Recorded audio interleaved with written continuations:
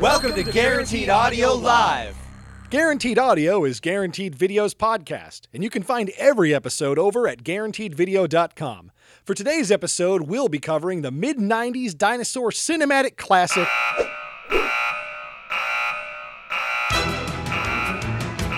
What's going on? A dinosaur got into our podcasting compound. Oh no!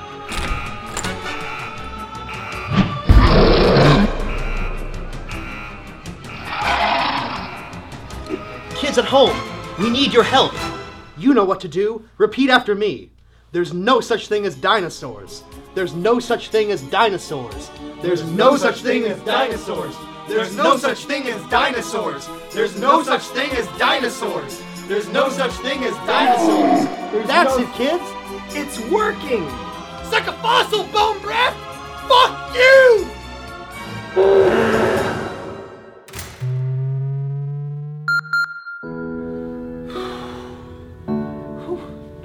Well, we got a great show for you guys tonight.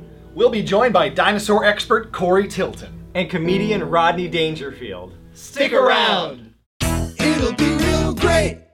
All day, every day, we are inundated with new media. Movies, music, video games, you name it. This is Media Current. Ryan and Neil, what have you been consuming lately? Media-wise. Yeah. I'm going to do a song. I usually name a movie or a video game, but I've been thinking about this song a lot lately. We did our last episode was about Power Rangers, specifically the Power Rangers movie. Mighty Morphing Power Rangers. Power Rangers. So I listened to the entire soundtrack because we didn't really talk about the soundtrack. Soundtrack's great. Did Van Halen make the soundtrack? Because they're in the movie. There's that Van Halen song is on the soundtrack. But what stuck out to me was the version of Free Ride. You know that song? When they skydive. Yeah, it's one of the songs that plays when they skydive. They skydive long enough that there's two songs that play. But hang on, I had to make sure I get the band names right. So the original is by the Edgar Winter Group. It came out in 1972 and it's 3 minutes long. The version that's in the Power Rangers movie is by Dan Hartman, who wrote the song. And a few years later, in 1979, he put out a 7-minute version of the song that starts off very similar sounding. So it kind of tricks you into thinking that you're just listening to Free Ride. But as it goes down this journey, it just gets like really disco. Like there's like pew pew sounds. And they use the disco one for the 95 movie? Apparently, but they don't let it go long enough in the Power Rangers movie to really It must have just been cheaper to license it. I think so, yeah. Yeah. There's also like that weird remix of everybody's kung fu fighting that's in that movie. It's an interesting soundtrack. It's totally worth listening to. We're probably going to do a whole new podcast on the Power Rangers movie, like a second one. Like Another one on the Power 100 Rangers. minutes was not nearly There enough. are dinosaurs in the movie. Yeah. Yeah, it's a dinosaur movie. True. I watched Hereditary. A film. The new film Hereditary with the mostly actors and actresses that I'm less than familiar with, but it's got that great, I don't remember the name of her. She's Patty Levin on The Leftovers. She's Yeah. Aunt Lydia on The Handmaid's Tale. Yeah. She does a really good job in this. She always delivers. She totally We delivers. should know her name. You should really know her name by now. You're right. Yeah.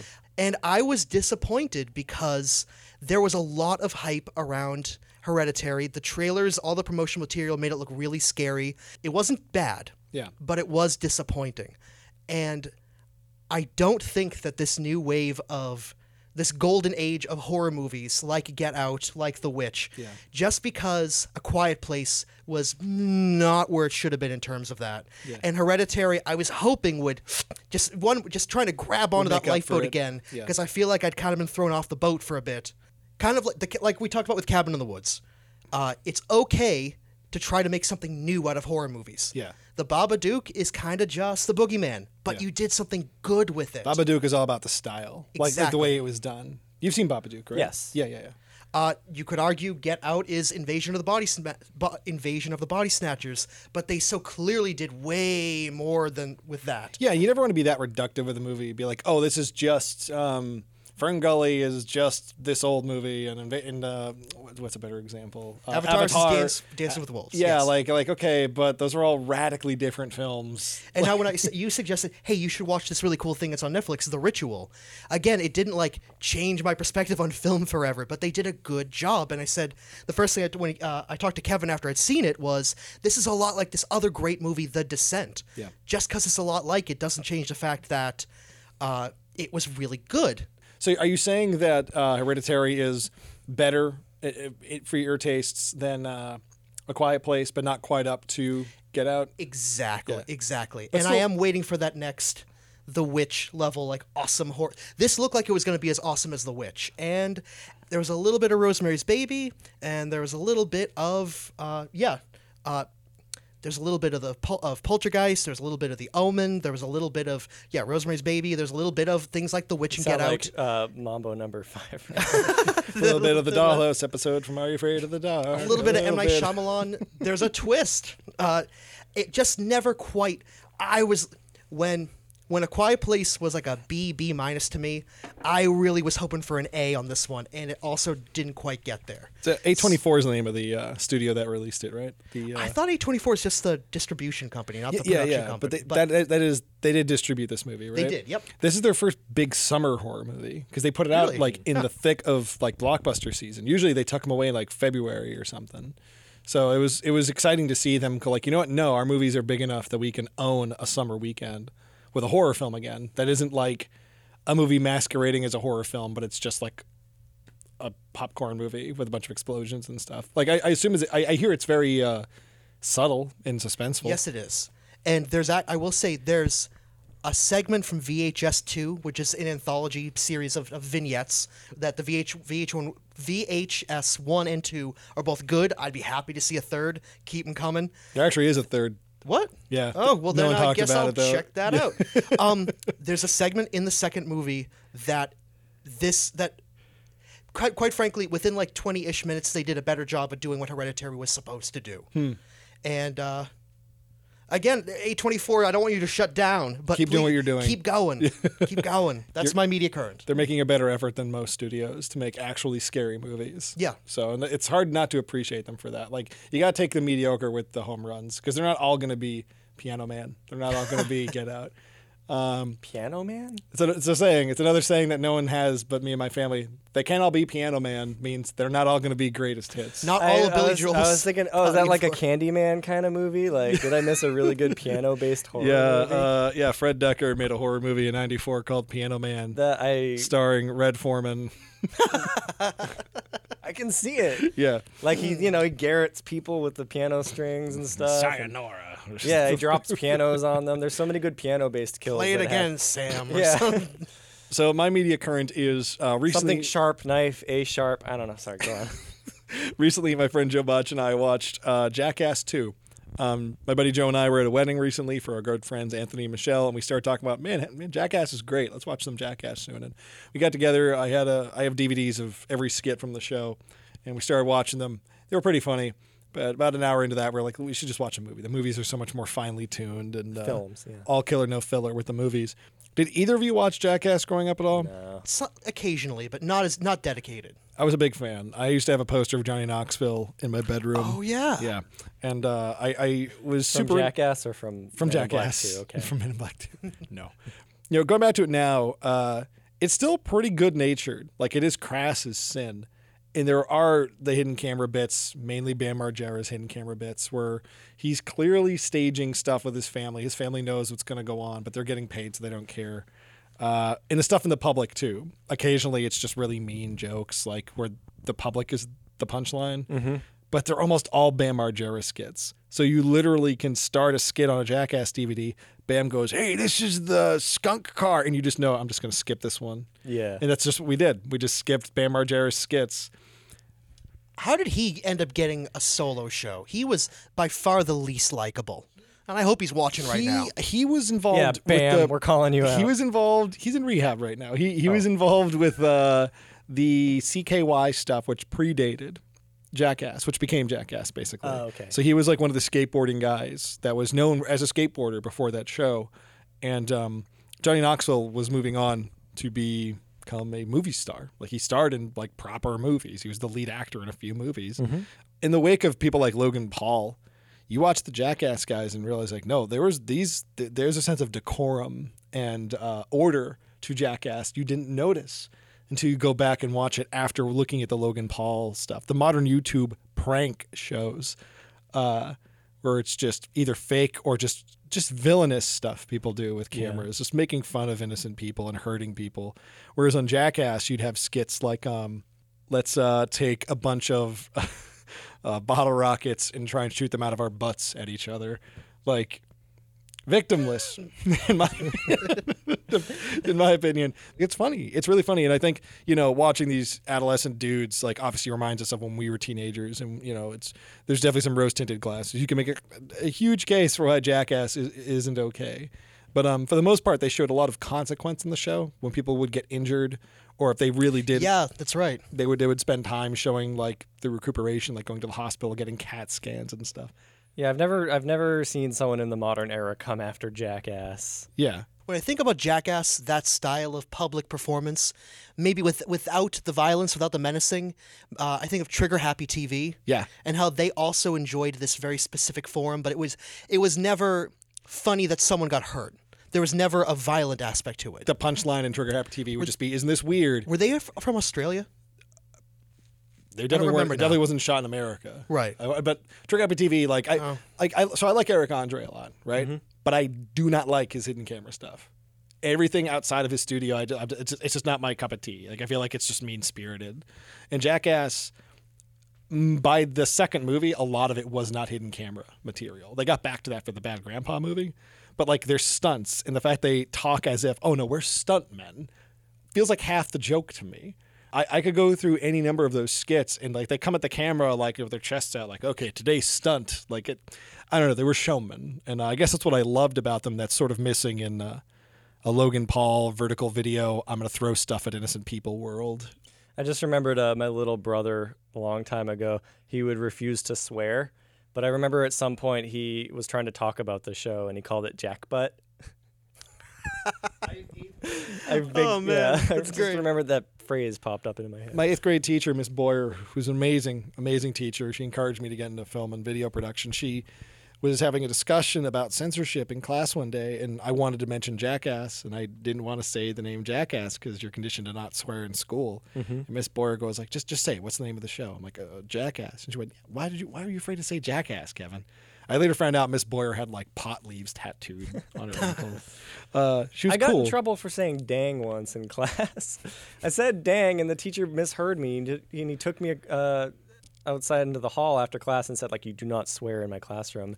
And I couldn't win that argument. I couldn't be like, I said dang, I didn't swear. I specifically tried not to swear. And, yeah. It's just like, that's the kind of moment that always sticks with you. You try to like, Hank Hill. Yeah. Shoot out for something you didn't do. Yeah. Ugh. Damn you. You can say dang now. I can say dang now. I say dang all the time. I can see a teacher being afraid. They total zero tolerance policy on that, because if you give kids an inch, they're gonna take a mile. Yeah. But no, they also, like, there's no way that teacher is gonna go, you're right, I'm gonna listen to your opinion as well. We're both human beings here. I'm the adult, I'm in charge, and I'm sure nothing about the elementary school model has changed a lick since we were there. So that'll be it for Media Current. We'll be back after this with our topic of the show. We're Back, A Dinosaur Story, the 1993 Emblemation feature film, executive produced by Sir Steven Spielberg, is the topic of our show today. Ryan Murphy, you have 30 minutes to detail the plot of We're Back, A Dinosaur Story. All right. We find out that the film is structured through a narrative of the main T-Rex, named Rex, narrating to a bluebird who's thinking about running away from home as to how he came to be here to be offering his worldly, grandfatherly advice. He's retired. He's retired from being a dinosaur. He's playing golf in what appears to be Florida or somewhere sunny and a destination location. He's voiced by John Goodman, who's kind of doing Bing Crosby from the Christmas video. He tells a story that millions of years ago, he was a regular Tyrannosaurus Rex chasing after some animal, and then some large stylized spaceship shows up with these big Blade Runner style lights coming out of it, and it's sort of not quite steampunk, but It looks like something Captain out of Treasure Nemo- Planet. Treasure Planet, exactly. 20,000 Leagues Under the Sea spaceship type. I guess that it would be Jules steampunk. Verne. Jules, thank you. A very Jules Verne style ship comes up, abducts him. An alien is there flying around, voiced by Jay Leno, and the alien, I can get every. They make the dinosaurs smart, and then they dance in the street. And Walter Cronkite Brings is them an to the evil brother, present. and it's a garbage fire. It's a dumpster fire. It's an absolute mess. I can't do in this level of You're detail for the whole plot. No I got, opinion, please. You just stick to the plot. I Okay? sticked. Just the facts. So in the end, the bird doesn't run away, which is totally inconsequential to every other person and everything in the film. Guys, let's open it up. I can't do this all. Sure. I think that was less than 30 minutes. So yeah. We're Back, a Dinosaur Story has more padding than I have ever seen in a movie. Like, we put in the VHS tape today. But at the Corey, same watching time, the yeah, VHS. there's too much and not enough to the movie. just from the moment you press play on the VHS tape or the Blu-ray disc or whatever, we watched it on VHS today, courtesy of Corey. Thank you again for By that. the way, Anytime. this is Corey, our dinosaur expert. Yeah. Here to discuss We're Back, a dinosaur story. Thanks for bringing me in for this Corey one. had it on tape, and we watched it before we started recording this podcast. Owning We're Back, a Dinosaur Story on VHS qualifies you as a dinosaur expert. Apparently it does today, which is okay with me. It's, I was looking at your collection, actually, and I noticed you had like a corner dedicated to tapes about dinosaurs. Oh, 100%. Yeah. Yeah, I have a corner dedicated to, there was a series of bad mid-'80s, probably like 85, 86 dinosaur. They weren't even documentaries. They were documentaries geared towards little kids that just like shaped my early years. Are those the like stop motion ones? Yeah, there's a Yeah. lot of stop motion. There's a lot of Gary Owens, and I can't remember the other gentleman's name. Do you have the one about the guy who's working in a museum and he's turning into a dinosaur? Yep. Oh yeah. And it ends with him and like the dinosaur has a mustache and Yeah. glasses to look like. Yep. Okay, there's a guy who I'm still friends with on Facebook and social media named Charles Piper, who posted a screenshot of that and went, "Does anyone else know where to find this thing? What is that called?" It's called Dinosaurs. It's just called Dinosaur. It's just called There's Dinosaurs. so many things called dinosaurs. And Dinosaur. then there's a sequel to it called Dinosaurs Again, I believe. Not And then there's a Dinosaurs sequel 2. to that called More Dinosaurs. Is that by the Claymation Christmas guys? Will Vinton. Yeah. I think it is. I feel think like like at least the claymation portions has of to them, be. they're super 80s stylized. Because I remember the claymation dinosaur at the end looking really cool, like kind of almost creepy. Yeah, it's really well done. I don't know how they got budget for this at the time because it's a little kids. It's geared towards children. It's like a TV special? Yeah, I don't even know that it was ever on TV. It had to have Will been. Vinton did a Everything lot was of on TV at one specials. point. Yeah. They couldn't put that in theaters. Yeah. Like, But they were entertaining and they were super, at least for the time, they were super informative. Well, they laid the groundwork for Dinosaur Mania, which led to the ultimate culmination in 1993. 93 absolutely was the apex of dinosaur mania for a wide variety of reasons. Yeah, we And had We're Back, a the Dinosaur Mario Story. Brothers movie. Yeah. We're Back, a Dinosaur Story. I think Carnosaur came Adventures out in Dinosaur 93. City. Yeah, anyway, it was just a really big year for dinosaur stuff. Now, We're Back came out in November and apparently was in development for almost 5 years, and it does not show. That No. movie is 72 minutes, I'm guessing. It's very short, very short. If you told me they had to throw out half of it for some reason and then start over, that would make sense. And the thing is, I mentioned earlier, there's a lot of padding. The opening, you put the tape in, you hit play, and there's a slow startup, like just black screen, white credits. They play the big song. I'm assuming it's called "Roll Back the Rock" or something like that. Yeah. They play like the popcorn song in the movie for they play it 4 times during the film.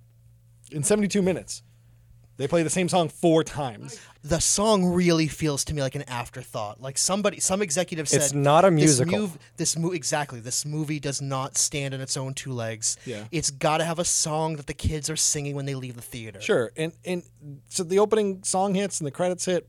Then the opening scene hits with this bird running away from his family, and he runs into the dinosaur. It takes a few minutes to see the first dinosaur, which is fine. You got to build suspense.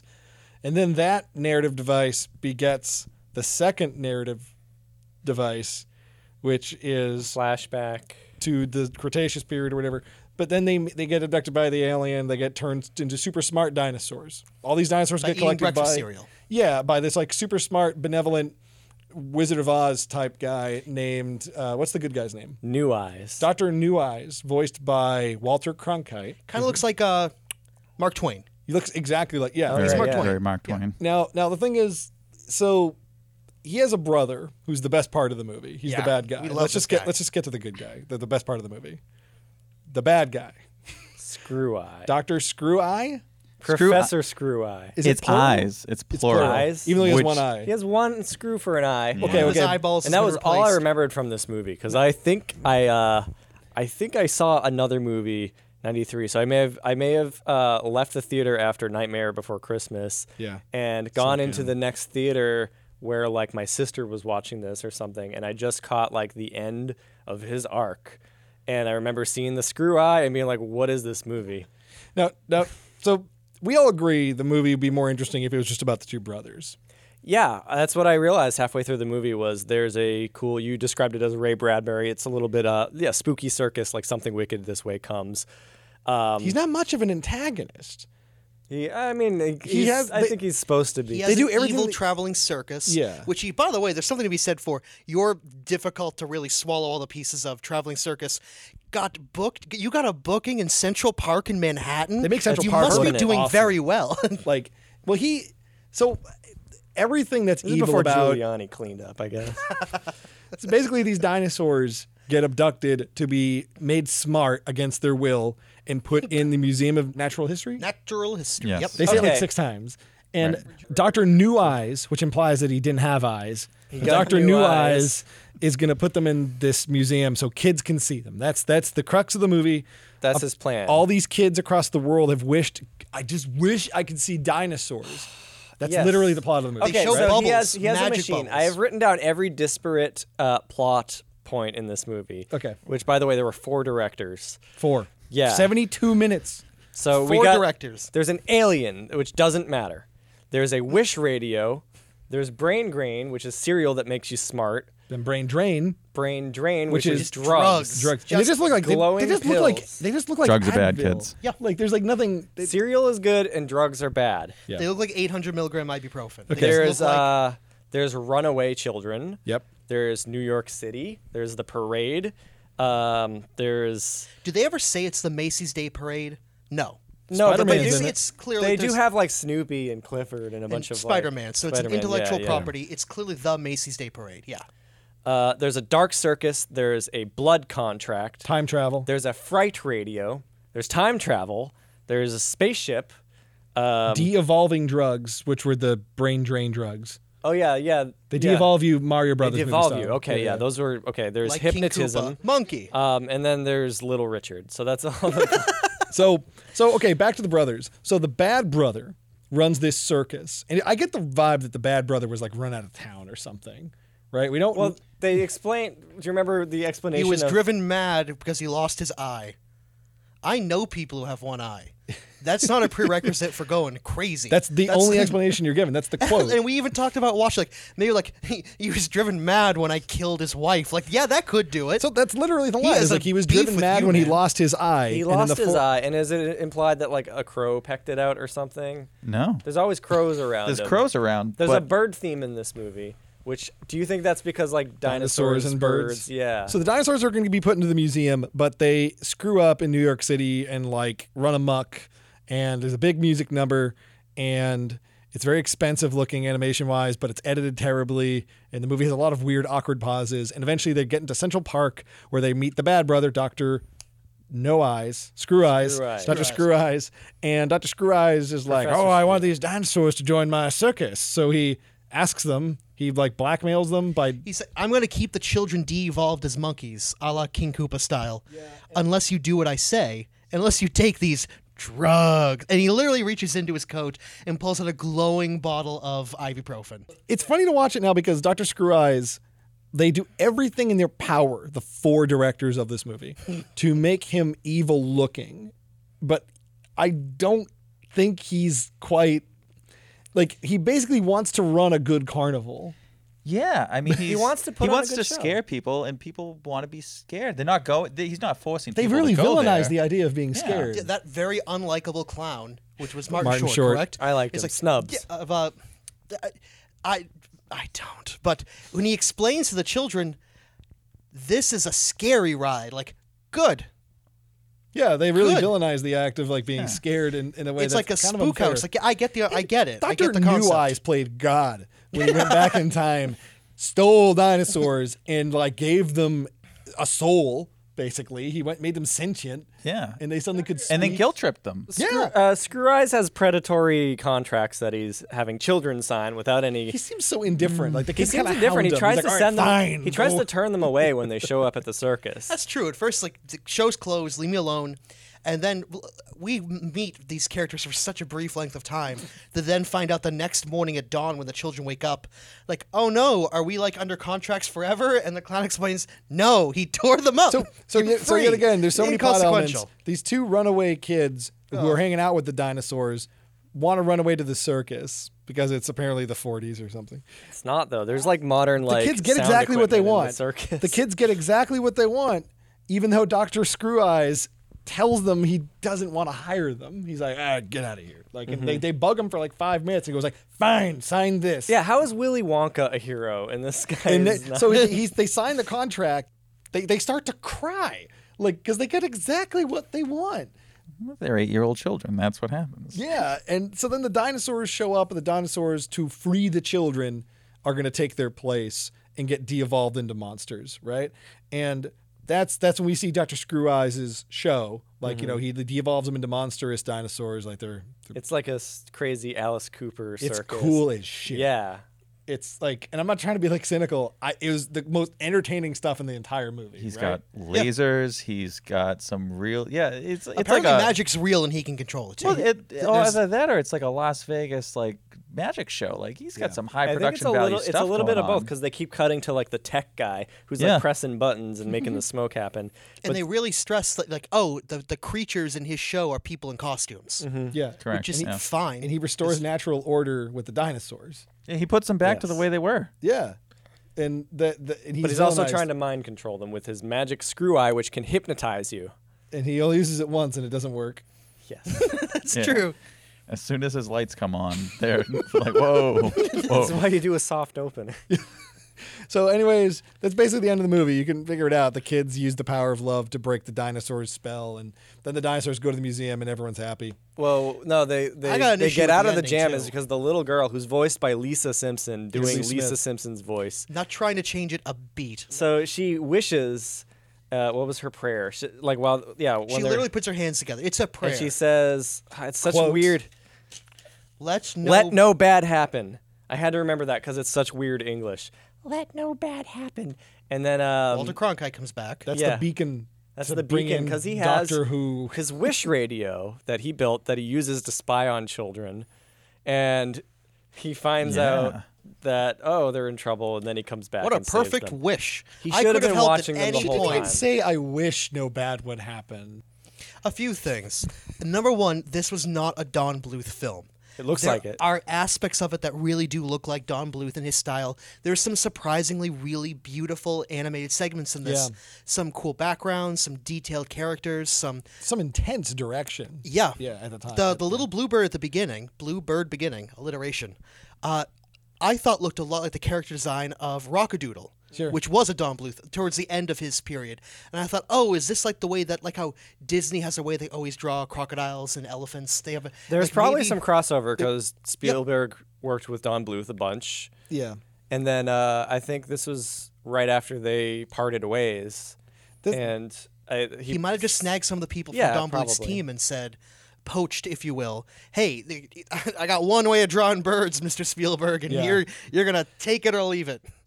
Speaking of birds, the way Screw Eye dies in the movie. It's awesome. None of the heroes kill him. They just say like, "Do you want to come with us?" And he says, "No." Nah. And then they're like, "All right, we're gonna take off in this spaceship, and we're gonna leave you alone in your circus tent." and then they leave him alone, and suddenly it becomes a much better movie for about 20 seconds. It's incredible. And he says, when I'm alone, the crows, and then like all these crows or blackbirds, start swarming around him, and the sound design gets very intense, and they cover his body completely. It's like Brazil. Yeah, it's like that scene from Brazil, and then the birds take off, and there's nothing there, and just the screw falls and hits the ground, and then a bird blows some green smoke off of it and runs away with it. It's incredible. It's just like weird. That's like the part that I think I saw when I was a kid in the theater and thought like, oh, this is a weird movie. It's an adult movie. Yeah, that's like the mystical, magical strangeness that the whole movie should have just been. Exactly. It suddenly admits for 20 seconds like this should probably be like heavy metal or something. Yeah. Like, there's like all right, but now back to the trash fire you've been watching. Yeah, just take the dinosaurs out. That's like the weird thing. You could probably get away with having a spaceship and a couple weird dream radios and a dark circus. The two little runaways in this movie, they kind of this incongruous. Rarely works in movies, and it's a big 80s 90s things where you have a romantic subplot between little kids and they're all embarrassed, but it's supposed to be adorable, and I never liked that kind of thing. The girl was very aggressive about And it. because this went a little bit further. Like they kiss several times, and she's like doing the too many shots of the sexy No, eyes. a boy's supposed to kiss the girl. Now you kiss me, and she wants it. Man. And no one's getting anything out of it. I'd like to state for the record that I don't think that Julia Child's is it with an S or just Child? I don't know. I'm not familiar with her body of work. She wasn't familiar with this body of work because I think that she read her lines, didn't know what this movie's. Her job is to pick up the dinosaurs. She's the and curator. She fails. She's Dr. New Eyes' scout at the museum. Okay. Like she's like on Earth, and she got beaconed one night like a Green Lantern. Right. Why can't Dr. New Eyes be there in New York? Why and like do you, look why do you after throw the them dinosaurs. out with parachutes? He just literally throws them out out and then says, "I'll see you at the end of the movie." Why can't the Museum of Natural History just have a good dinosaur exhibit? Why does a dinosaur exhibit have to be no grown-ups allowed? It's our secret. That was That's messed weird. up. Yeah, that's Yeah, they're That like, was all right, some weird. how are they convincing parents to like let your children? You're gonna stay out here. The children are gonna come behind this. Rex has very few lines in the whole movie, and one of them is telling a child behind closed doors, "This is a secret." This will be What? our little secret. Not okay, man. 5 Not okay. years. This movie took 5 years. Like this movie was in development before Little Mermaid, and then Little Mermaid comes out, and they're like, "No, we gotta step our game It's up. not We the gotta." thief and the cobbler either. It's not like going to change the way, it's not like, wow, I really see where they're going with this. Like, no one could see where they're going with this. And that's, It's all right. So my list of things I wrote down watching the movie, which is just random things I saw in the movie. I think this is the outline of the movie. This is what it looked like. Someone just wrote, golfing, Jay Leno, a Wish radio. Then they kind of tied it all together with popsicle sticks and Band-Aids and Yeah, it's just way too many elements. yeah. too many sidekicks, too many weird, quirky, loud, high energy. This film was mostly weird, bothersome side. Dweeb. Dweeb was clearly supposed to be a comic relief. They're but all there's comic too relief. many. He relief gets from kind of what? ousted by all the other comic relief. By I this don't remember him annoying telling any alien. jokes. Yep. By the clown, who I find objectively annoying, who their roles could have been consolidated, as well as Dweeb. And as the well kids, as, the kids are also wisecracking. And Yeah. I And will the say- alien. Who's the straight man? John Is Goodman. John Goodman, It's I Rex, guess? I guess. So John Goodman's being very cute and soft-spoken in this Yeah. movie. He's very nice. Now, I heard through you, Neil, that apparently there was a voice actor shuffling, and that John Malkovich was Yeah. supposed to do a voice in this. I'd have to grab my phone to get the quote, but there is a pretty funny quote from John Malkovich, like 15 years later, talking about Like how this- sternly worded? Yeah, because I think he was going to be the voice of maybe Screw Eyes or something, and he dropped out of the project or something, and he just like carried this grudge about this movie for years, talking about how it started out as something nice and just got messed with by the studios too much. You can see it. Yeah, like, you can totally It's see like a it. mess of a movie. And like, Yeah. now what's redeemable about it? Because we started getting into this Some before of- we got yeah. sidetracked again. Like, there's some money on display. Some of it's fun to look at. The character designs for the dinosaurs when they're bad, when they're natural, is way cooler than their dumb, cartoony stick to two eyes together. And also the character design for Rex- all the character design except for the dinosaurs when they're cute and cuddly, because I don't like that. But So Cecilia Nuthatch, the boy crazy girl who runs away from home because her parents don't live with her anymore. They're on vacation or something. All the time. Without her. So Cecilia Nuthatch throws her hat out the window, and there's this incredible whimsy that the music swells. She throws her hat out the window of a skyscraper to signify that, yes, I'm liberated because now I'm going to run away. The hat floats down and finds another little girl that looks exactly like her. But slightly younger. Yeah. She's looking through the window at the exact same hat longingly.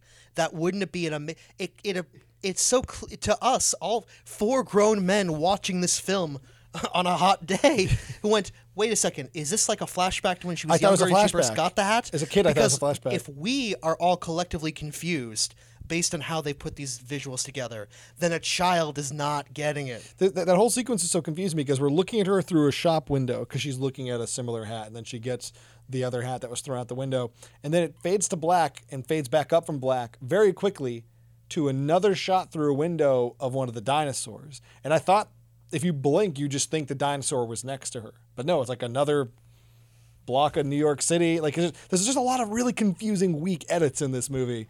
That the whole thing is really just hamstrung together. The whole movie feels like it's made of those early 90s, late 80s animated parts that are just kind of weird and cuddly and emotional.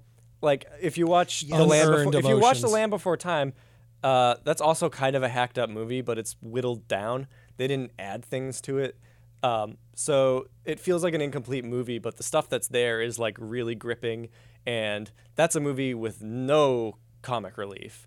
There's humor in it, but it comes from the kids being cute and having cute voices and having cute personalities. Another Spielberg dinosaur. It's another Spielberg. It's the one you should watch if you want to watch a Steven Spielberg dinosaur movie, because it's much better and much classier. Sad. But Such a sad movie. it's so sad. But this movie feels a little bit like it, or other Don Were Bluth there movies. at any times. references to that movie in this? You think there'd be Again, one? I really think that John Goodman's Rex, that when he is in his natural state, that specific model, that character design for a T-Rex is just stolen from the T-Rex in the first. He's like an orangish brown version. He looks very of similar. the green T-Rex. The sharp from- tooth, the yeah. very Sharp tooth. I think we're out of positives.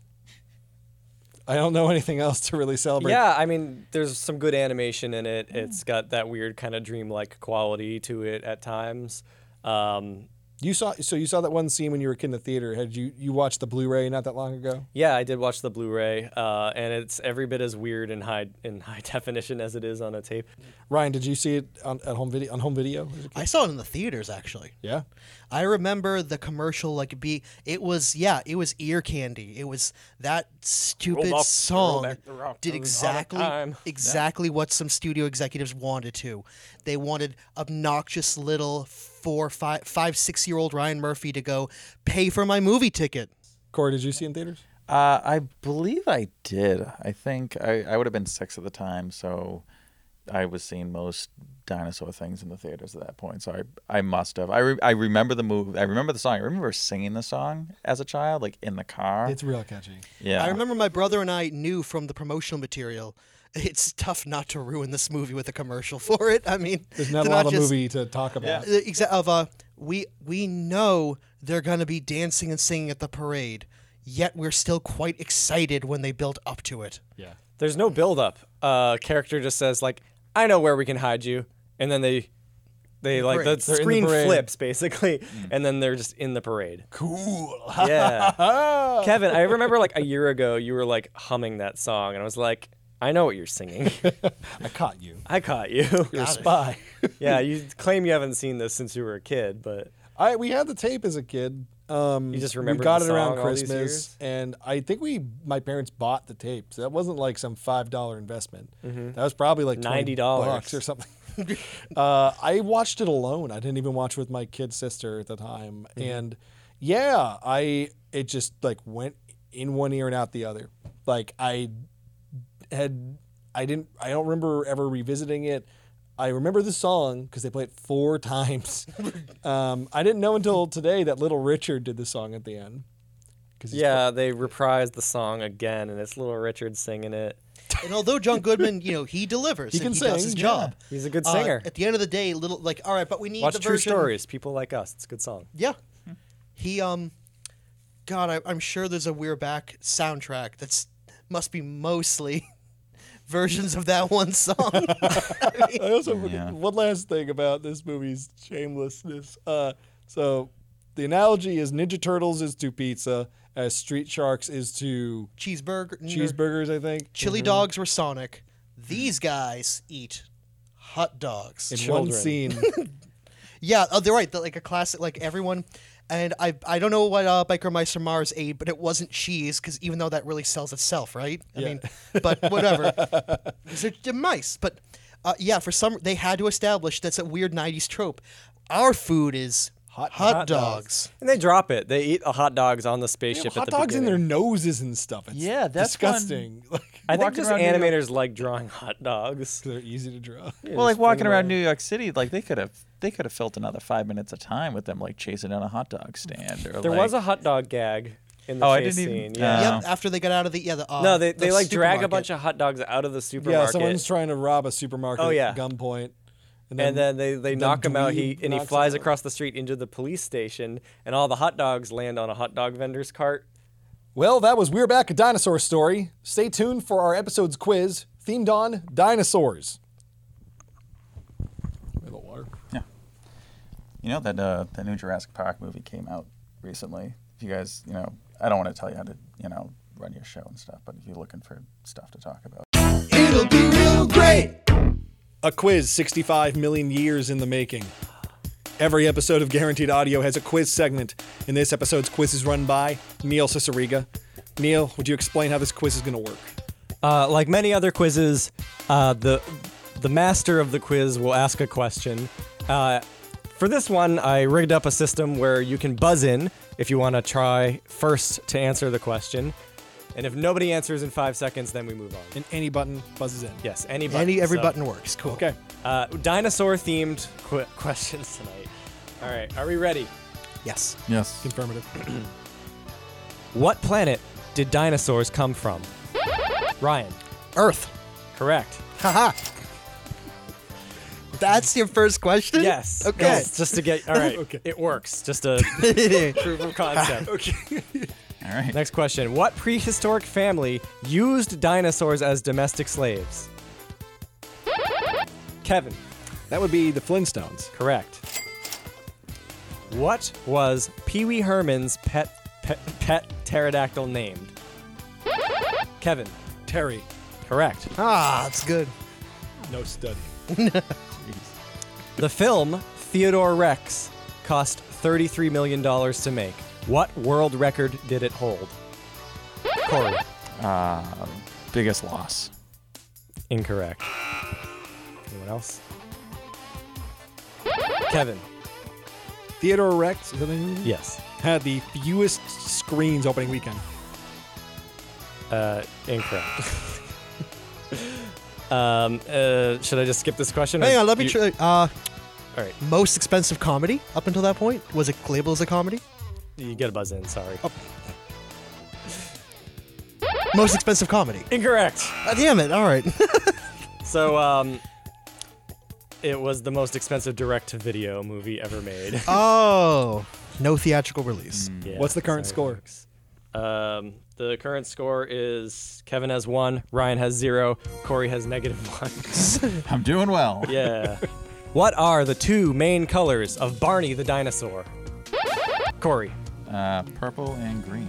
Correct. In the Super Mario Brothers movie, what were the 2 henchmen named? Ryan. One was Iggy, and the other was not Lloyd. That's stupid. That's Harry and Lloyd. Iggy and is it Pop? Are they named Iggy and Pop? That would be You know what? You got 1. okay. I'm gonna give you the point. It was Iggy and Spike. Spike. Damn it. The Super Koopa cousins. That's them. In the Rugrats in-universe stage show Reptar on Ice, dinosaurs are described as the ancient enemy of whom? Kevin. Dinosaurs are the ancient enemy of man. Correct. What's your favorite dinosaur? Corey.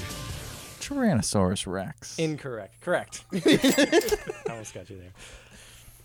What was the last name of the dinosaur family on ABC's Dinosaurs?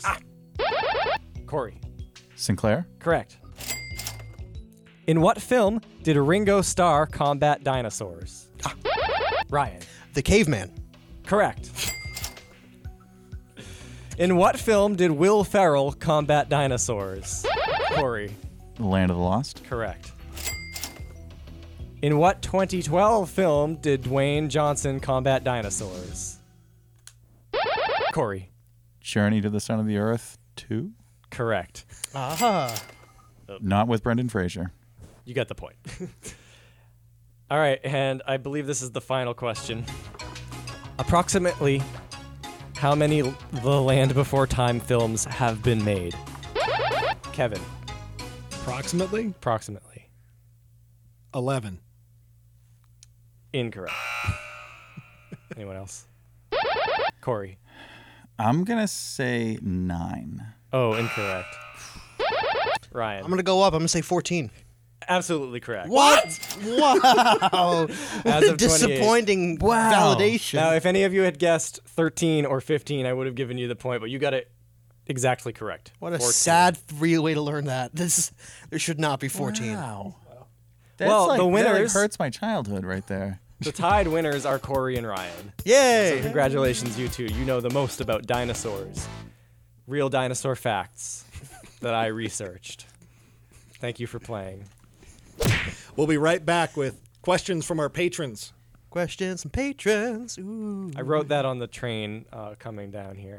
It'll be real great. Ladies and gentlemen, put your hands together for the one and only Rodney fucking Dangerfield!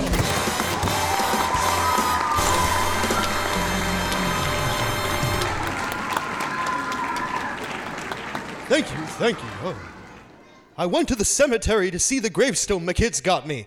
I got to my stone, you know what it said? Space for rent. When I was dying, the doctors told me, Rodney, you got 24 hours to live. I said, Doc, I'll tell you what, can I space them out? The doctor told me, I need you to pee on this cup. I said, sure, but can you get me one of those tiny little Dixie cups? The doctor says, why, you having trouble producing urine? I said, no, it just makes my dick look bigger. Thank you. I tell you, I can't keep up with all these websites. Every time I look, there's a new website. Somebody ought to kill that spider. Boy, the world has changed a lot since I passed. The thing has spun around about 5,000 times. I'm getting dizzy. They got driverless cars nowadays. We had those when I was young, too. We call them empty cars. And they were much safer. They didn't move. So, this show's for free on YouTube? You're giving it away. Geez, everybody wants to be on YouTube, then they want to be on Netflix. Me? I want to be at home with my grandkids. I wish I wasn't dead. I used to get moths in my sweaters. Now I get worms. Hey, it's hard to find clothes now that I'm dead. The other day, I'm shopping for a coat. I ask for a medium. They say, right away, sir, and they bring out a fortune teller. I say, wow, you can read my mind? She says, of course, and it's a quick read. No respect. People with low self-esteem get into the hard drugs, and it's a shame. You see people smoking a jazz cigarette, and that's no trouble. Jazz cigarette? You mean marijuana? Yeah, pot. But you know, I saw a fella last night in front of a club smoking a jazz cigar. Jazz cigar? Yeah, crack. So I tried crack the other day. Thank you. I mean, what's it gonna do, kill me? I mean, the stuff feels great. It's everywhere up in heaven, and it's free. You should legalize it.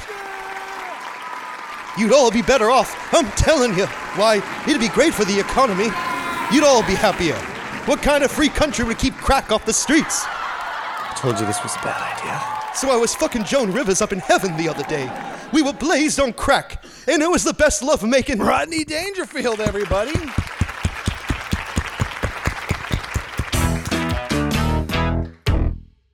Hey, Hey, what are we doing? We're answering questions from patrons, questions you can solicit over at guaranteedvideo.com. Any backing for our movie making efforts allows you, yes, you, to ask questions on our show. Wow. Ryan, ask questions. We got some questions right here. We're going to hit the ground running. Nick Uguccini asks, and I hope I'm saying that name right, Nick, and apologies if I'm not. What's your least favorite Pokemon and why? Neil. Whatever Pokemon is number 152, because that's when I stopped caring. That's what I checked out. Yeah.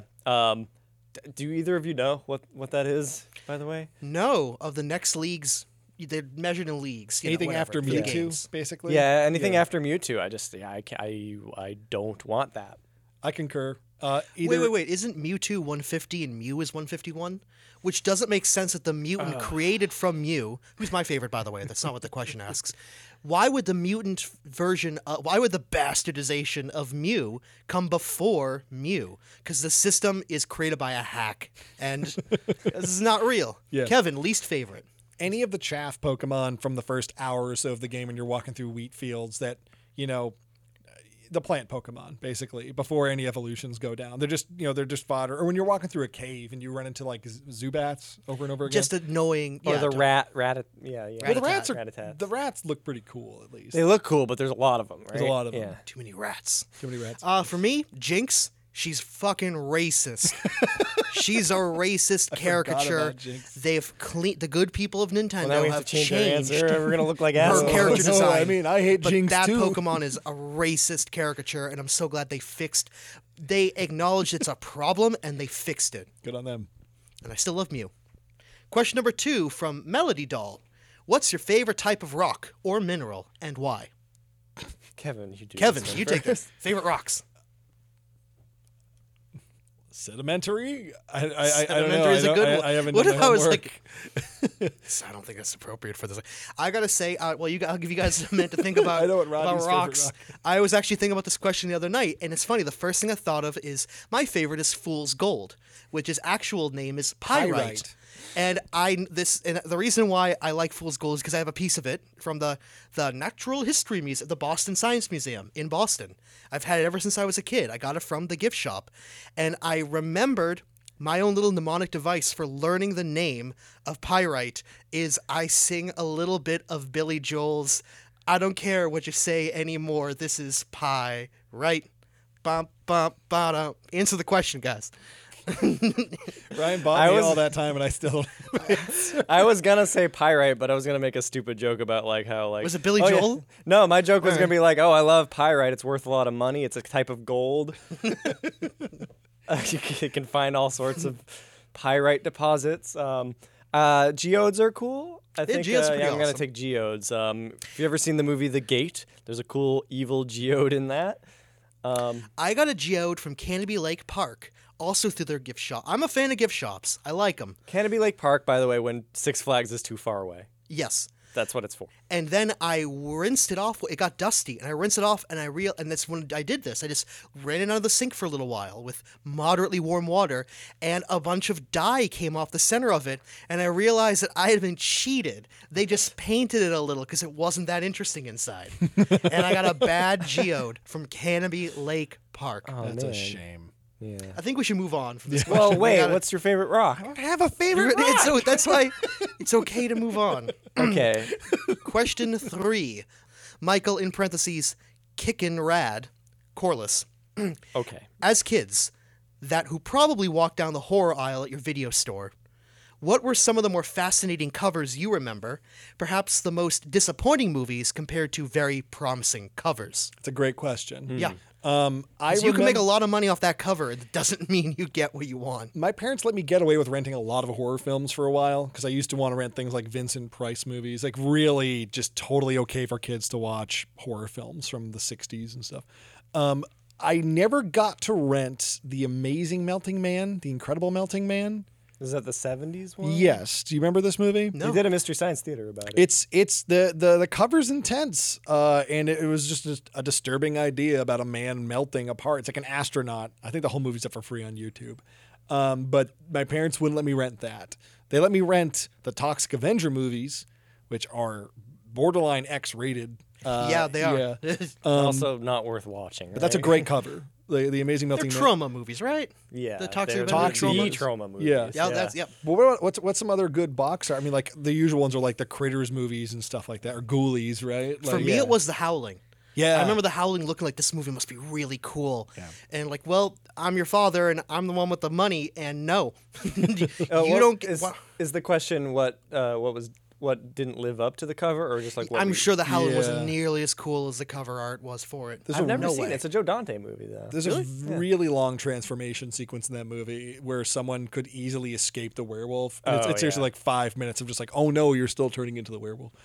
I remember the Hellraiser covers were awesome. Yeah. They were like really high resolution close-ups of Pinhead's face. Yeah. To be like, this film is not for children because it's about adultery. What I like about Hellraiser is it's kind of like a gory version of Beetlejuice. Yeah. It's got like the mom and the dad and the daughter, and Yeah. I guess Hellraiser's Beetlejuice, and there's no Alec Baldwin to be seen. Yeah. Uncle Frank. Yeah, he's the Beetlejuice, right? Yeah. Okay. So I was like such a scaredy cat. I really avoided the horror aisle completely when I was a kid. Some of the ones I remember seeing were probably like the 80s Blob cover. Oh, yeah. I remember That is fantastic, though. That lives up to the.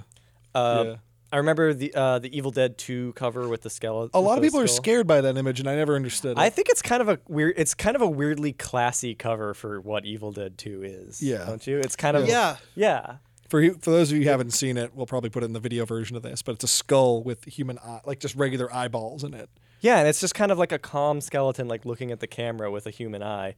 I didn't think it was that scary. I just remember it just like sticks out. It's a really good cover, but it almost doesn't belong with Evil Dead 2, which is just like slapstick and An amazing movie, craziness. but It's an amazing for movie, different but yeah, reasons. Yeah. Christian Medico. What are some of your favorite Halloween costumes that you've worn growing up? Did you usually make your own or get store-bought costumes? My parents had to pull rank at one point because I wanted to be the Terminator so many times. I think I was the Terminator twice, and the third time my parents were like, you got to stop doing this. I really liked the Terminator. Dick Tracy was an early favorite of mine. Oh, that's though. cool. I loved Dick Tracy, so that was probably my favorite as a kid.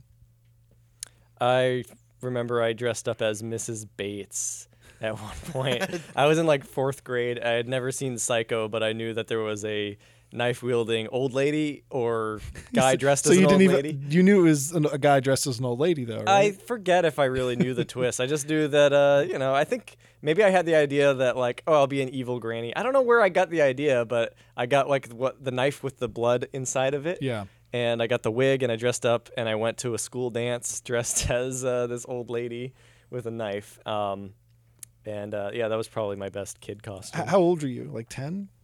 I forget what grade it was, but you remember they used to have like the Halloween dances? They were called the 56 Club dances. Oh, yeah. Because it was for 5th and 6th grade. Oh, so That's maybe right. I was in 5th grade then. Yeah.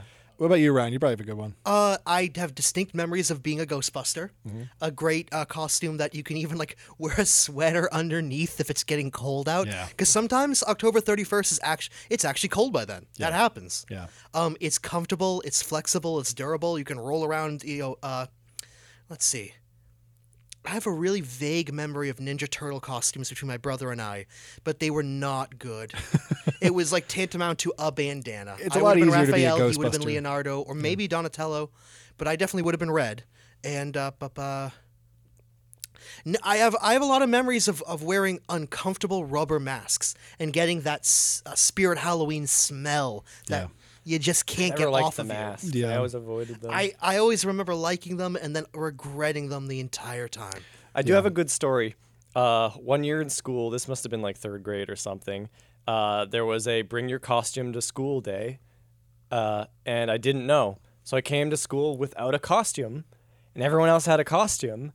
And the solution, apparently, I let them do this, was I went to the nurse's office, and in the nurse's office, they had a loner costume. Really? Yeah. Cool. And it was a good job, Kingston Elementary yeah, School. but it was Not a bad. clown outfit. And not a scary clown. It was just kind of a Gender neutral. loser, gender neutral clown. And I dressed up as the clown. I remember feeling like a little embarrassed, but not like Doug embarrassed. Everybody was dressed up in something goofy, probably. I remember that guess. day because we had a bunch of kids who came as Power Rangers, and they all dressed as the Power Rangers they shared a name with. So there's a kid named Jason who dressed as the Red Ranger. Every girl named Kimberly was dressed as the Pink Ranger. I remember that. Oh, Yeah. I remember that too. Yeah. There's- We all went to school together. I think I dressed as the Mask for that. I Really? remember when you were dressed as the Mask. I don't remember what I was that year. Man, that's smoking. Next question. Next question. Smoking. All right. Bulldozer. Cool. With how Hollywood seems to be obsessed with making sequels/reboots for pretty much every old movie nowadays, here's an interesting question. I agree. Is there a movie you think that has not received a sequel but could actually use one / would benefit from a sequel? A movie that would benefit from a sequel that never got one? Correct. Oh, geez. Talking like an older movie. What universe would I enjoy seeing expanded further? For a I know while, they're it would doing- have been Incredibles for a while, yeah. but now they've taken care of that. Very good. I know that there are some plans to do some level of soft reboot or I don't know what to Highlander. I thought Highlander was an awesome concept. Most of its iterations have been absolute garbage. Yeah. Just make Highlander cool. Make it an anime. Make it or any other form of animation. Make it a series on Netflix. Yeah. Just it's people cut each other's heads off and they get their powers and it's kind of gay, but it's got a lot of potential. There's to no be but after that. awesome. That's a pro. It's a perfect movie. it's a lot of fun. I Highlander think, could be awesome again. I think I know the original. I think they should have made a second Freddy versus Jason, and it's not a great movie. It's entertaining as hell. Oh yeah. But it's bad. It's entertaining in the way that like Batman Forever is really entertaining to me. It's schlock, but like it's always fun to look at. Have you ever seen Freddy versus Jason? No. You? Oh yeah. It's weird because like there's a bunch of cameos in the movie and they couldn't get the cameo actors. So there's a guy that's clearly supposed to be Jack Black. There are dudes in it who are clearly supposed to be Jay and Silent Bob, but they couldn't afford Jay Muse. You know what I'm talking about? Yep. Yeah, it's a weird movie, but they were trying to make the sequel almost immediately with Bruce Campbell, and there's a whole fiasco about not getting to make Freddy versus Jason versus Ash, and I think that would have absolutely elevated the entire thing, like a whole letter grade. So Oh, man. the thing is, like, I remember growing up and being in high school and wanting sequels to movies so bad, and then I pretty much got all of them, Yeah. and it like most of them I was very unhappy with. You know. Yeah, I'm totally blanking because everything has been rebooted or given a sequel, and the things that haven't are kind of too sacred to, like Jaws or whatever. Well, there's sequels to Jaws, but you know what I mean. But if someone told you we're going to make a Blade Runner sequel, you'd be like, "What? No!" And then they did it. And apparently, they it was, did, Yeah, it was and good. it was worth it, I think. Yeah. Um, Or Rocky, like they just keep making good Rocky movies. oh, here's a good one. They should make a new Spinal Tap movie. Huh? Yeah, that's a good pick. Yeah, just get those guys. They're all still old now. going. Yeah, they're still going. touring. That'd be great. That'd be great. Yeah, just That make would a be new funny. Spinal Tap movie. I'd watch that. What about a second Simpsons movie that's just the end, or is it too late? Not too late. If I the mean, movie was first, the ending, the first Simpsons happy movie was with it. too late, and it turned out fine. So sure, why not? yeah. Cool. Biana, who has written into us a couple of times, thank you, longtime fan, longtime listener. She wrote, this will apply to all of us, but I'm just going to read the way she wrote it. Ryan, what's your opinion on Lovecraft? Do you have a favorite tale by him, or any favorite cosmic horror tales at all by any author? In parentheses, Neil and Kevin, I don't know how much you know about H.P. Lovecraft, but if you have an opinion, then go ahead. If I may, all right, Lovecraft. I do love cosmic horror, obviously. You've seen my creepypastas, you've read my stuff, you've watched our videos, you know that we all love horror. Sure. We all love cosmic horror. And here's how I'll open this. A long time ago, the famous writer George Orwell wrote a really interesting piece criticizing Salvador Dali. And he acknowledged that Salvador Dali is both a really talented painter and an asshole. That's the short version. He's a piece of shit human being, but what he does is really good, and I respect it and appreciate it. Yeah. And it's the point of George Orwell's 1984 Animal Farms little letter is about his dissertation, manifesto, whatever, is to acknowledge an intelligent human being is able to keep those two mutually exclusive truths. Salvador Dali can be a brilliant painter and an asshole. H.P. Lovecraft, we're going to take the baby with the bathwater, was a fucking racist. It's hard because the type of horror that Lovecraft wrote, it's once you know those things about him, it's so hard to divorce. Don't Because separate. it makes it into the work, right? Everything kind of starts to Oh, feel like a metaphor for those feelings. My favorite H.P. Lovecraft story, by the way, is a really funky one called The Shadow Out of Time.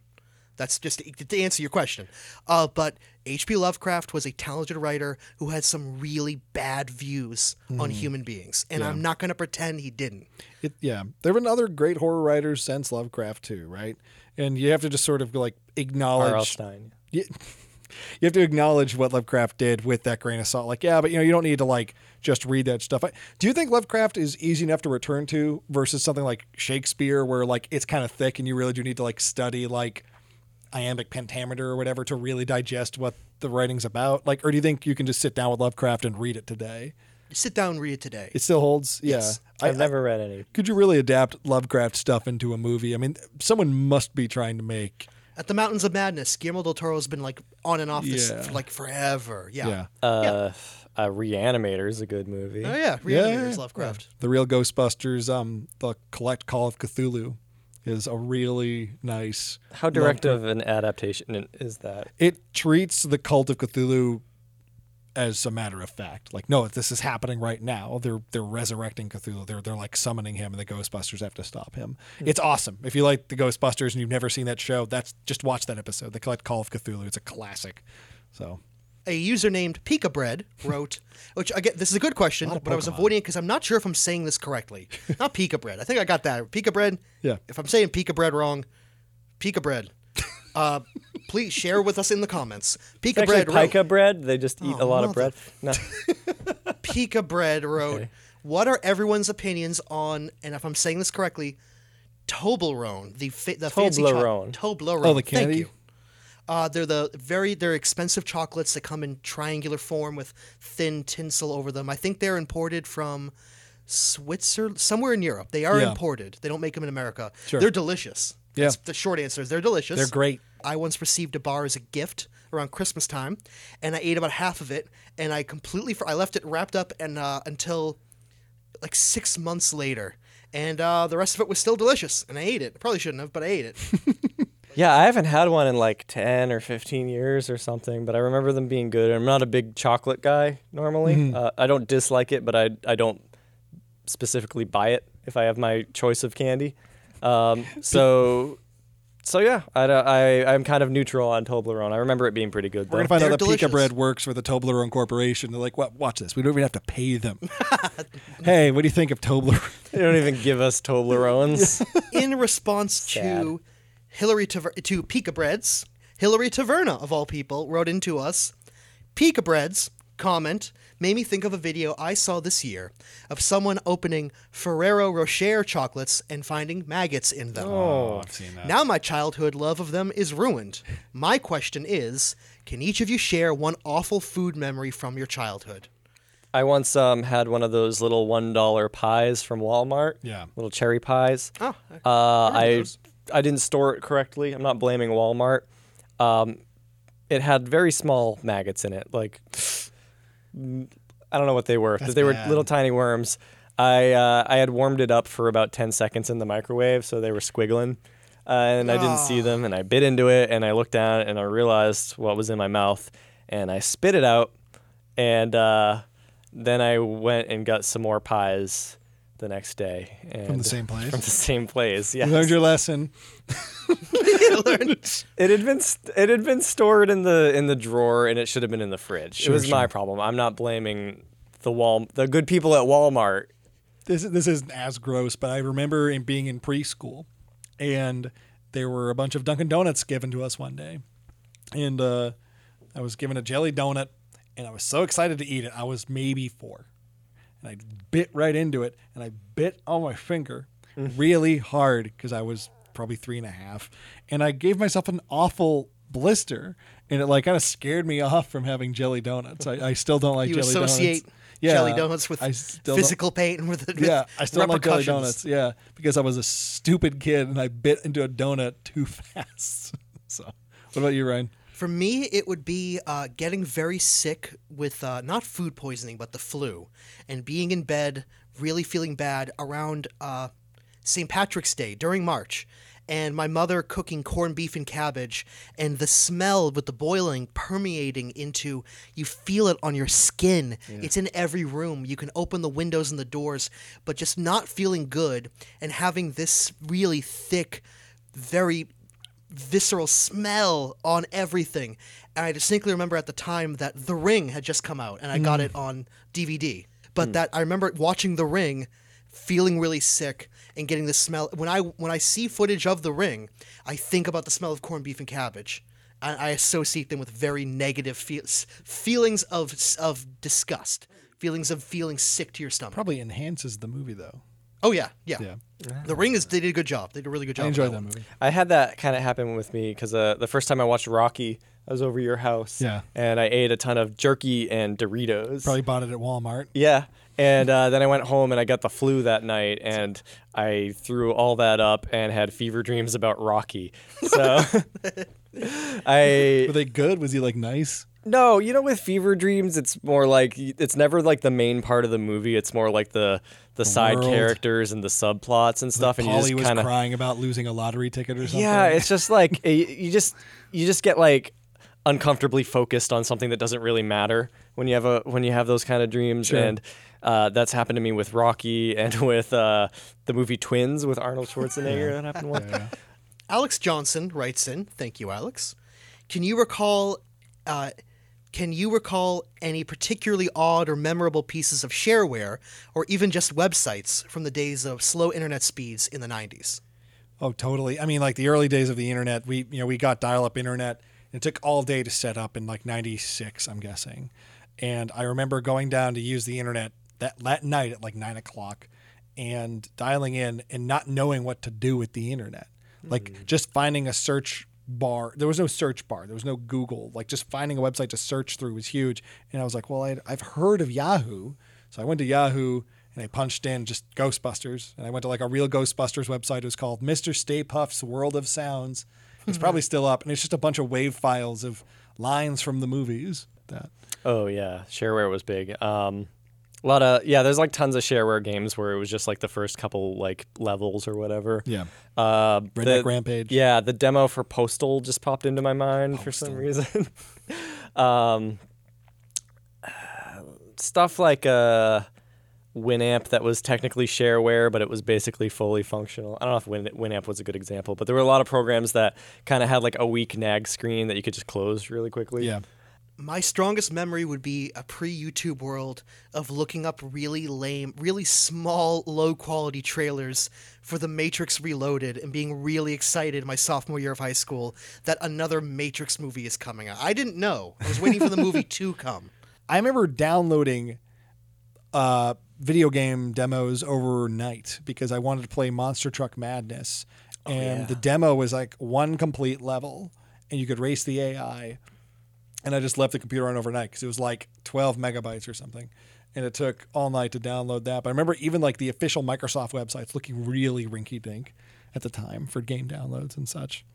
Carrie Hansen asked, do any of you have weird or crazy fan stories, parentheses, admirers of your work fans, not air circulating fans? At conventions, I've been recognized and people just want to take photos. I was shooting an interview for my documentary, not for resale, the feature I'm editing right now, at the Portland Retro Gaming Expo. And I walked up to this couple and I started interviewing them for the movie. They were into it. They were totally game.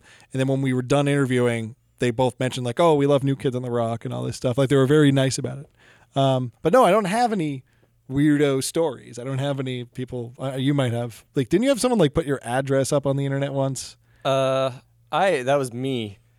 I put my address up No, on you the asked internet. us like what we should know. I remember this because your sister and Laura and everybody were like, we need to like get this off the internet. And you're like, I don't think it's that big of a deal. And like then you asked Ryan, me like, is this a big deal? Because someone had uploaded a YouTube video with like a satellite image of I your. remember. Well, that was kind of my fault because I made the video on YouTube. Early days of YouTube. Before internet harassment was like asking for death threats. Yeah, I thought it would be kind of funny and ironic to make a video where I had a contest where I asked for creative death threats and I asked people to make video responses because video responses used to be a thing on YouTube. Yeah. So I was just like, I will rank the winners of the most creative death threats, and most of them got the joke and were cool. But there was one that actually like incorporated my address and like a satellite photo of my house that I thought was crossing the line. But I also was like, yeah, I know that I kind of like invited. This dark person humor, probably meant well. Like, yeah, they probably got an did. A for effort, but yeah. My most interesting fan story, I think I've told it before, maybe not on the podcast, but if you Google my name and Joe Jonas, you'll probably find me telling it on Twitter. Joe Jonas contacted me, and he was a fan of my mouth moods, your music. He was a fan of like some of my mashup albums, and he, I guess, didn't know anyone else in Boston, so he asked me to meet him backstage before his band did a show, and they were all really nice, cool people, and I, got to watch this, crazy expensive pop show that was like super packed and filled out the whole, hockey arena that they were playing in, just like the kind of show that I would never go to otherwise. Were you, Ryan? You ever get recognized or anything? Once a long time ago, I was in Cambridge, and I was walking to the Garment District, which is not an actual district, it's a store. It's a fun store of vintage clothes, and you can buy clothes by the pound. Yep, they have a pit where you just like dig through a whole pile of filth. Yeah. And a guy knew me from Pipe Dream. One of the earliest things I did way before college, arguably the first video I put together.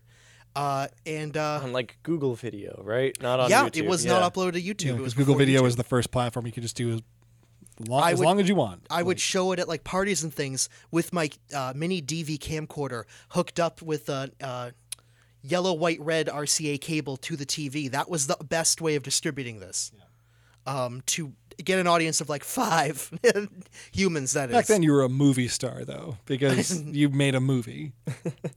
Yeah, it took effort. People didn't, before you had HD recording in your pocket everywhere you go with your phone. You had to actually like make a conscious decision to pick up a camera and like do something. You had to capture that footage analog style to your computer and everything, so people were impressed by it. But you got recognized for making that movie? Yeah. That's awesome. Well, that's it for this episode's Q&A segment. If you'd like to ask a question for our next episode, head on over to guaranteedvideo.com, become a patron. You can put in any amount you want. We only charge whenever we make a new movie, not even monthly. So you put in $1, you can be on the Q&A list if you'd like. Ryan, Neil, I guess that's it for this episode of Guaranteed Audio. That is it. What a ride, guys. We're back. A dinosaur story is aged like wine. Yeah, we want to thank Corey, our dinosaur expert, and Rodney. Yep, Rodney was great.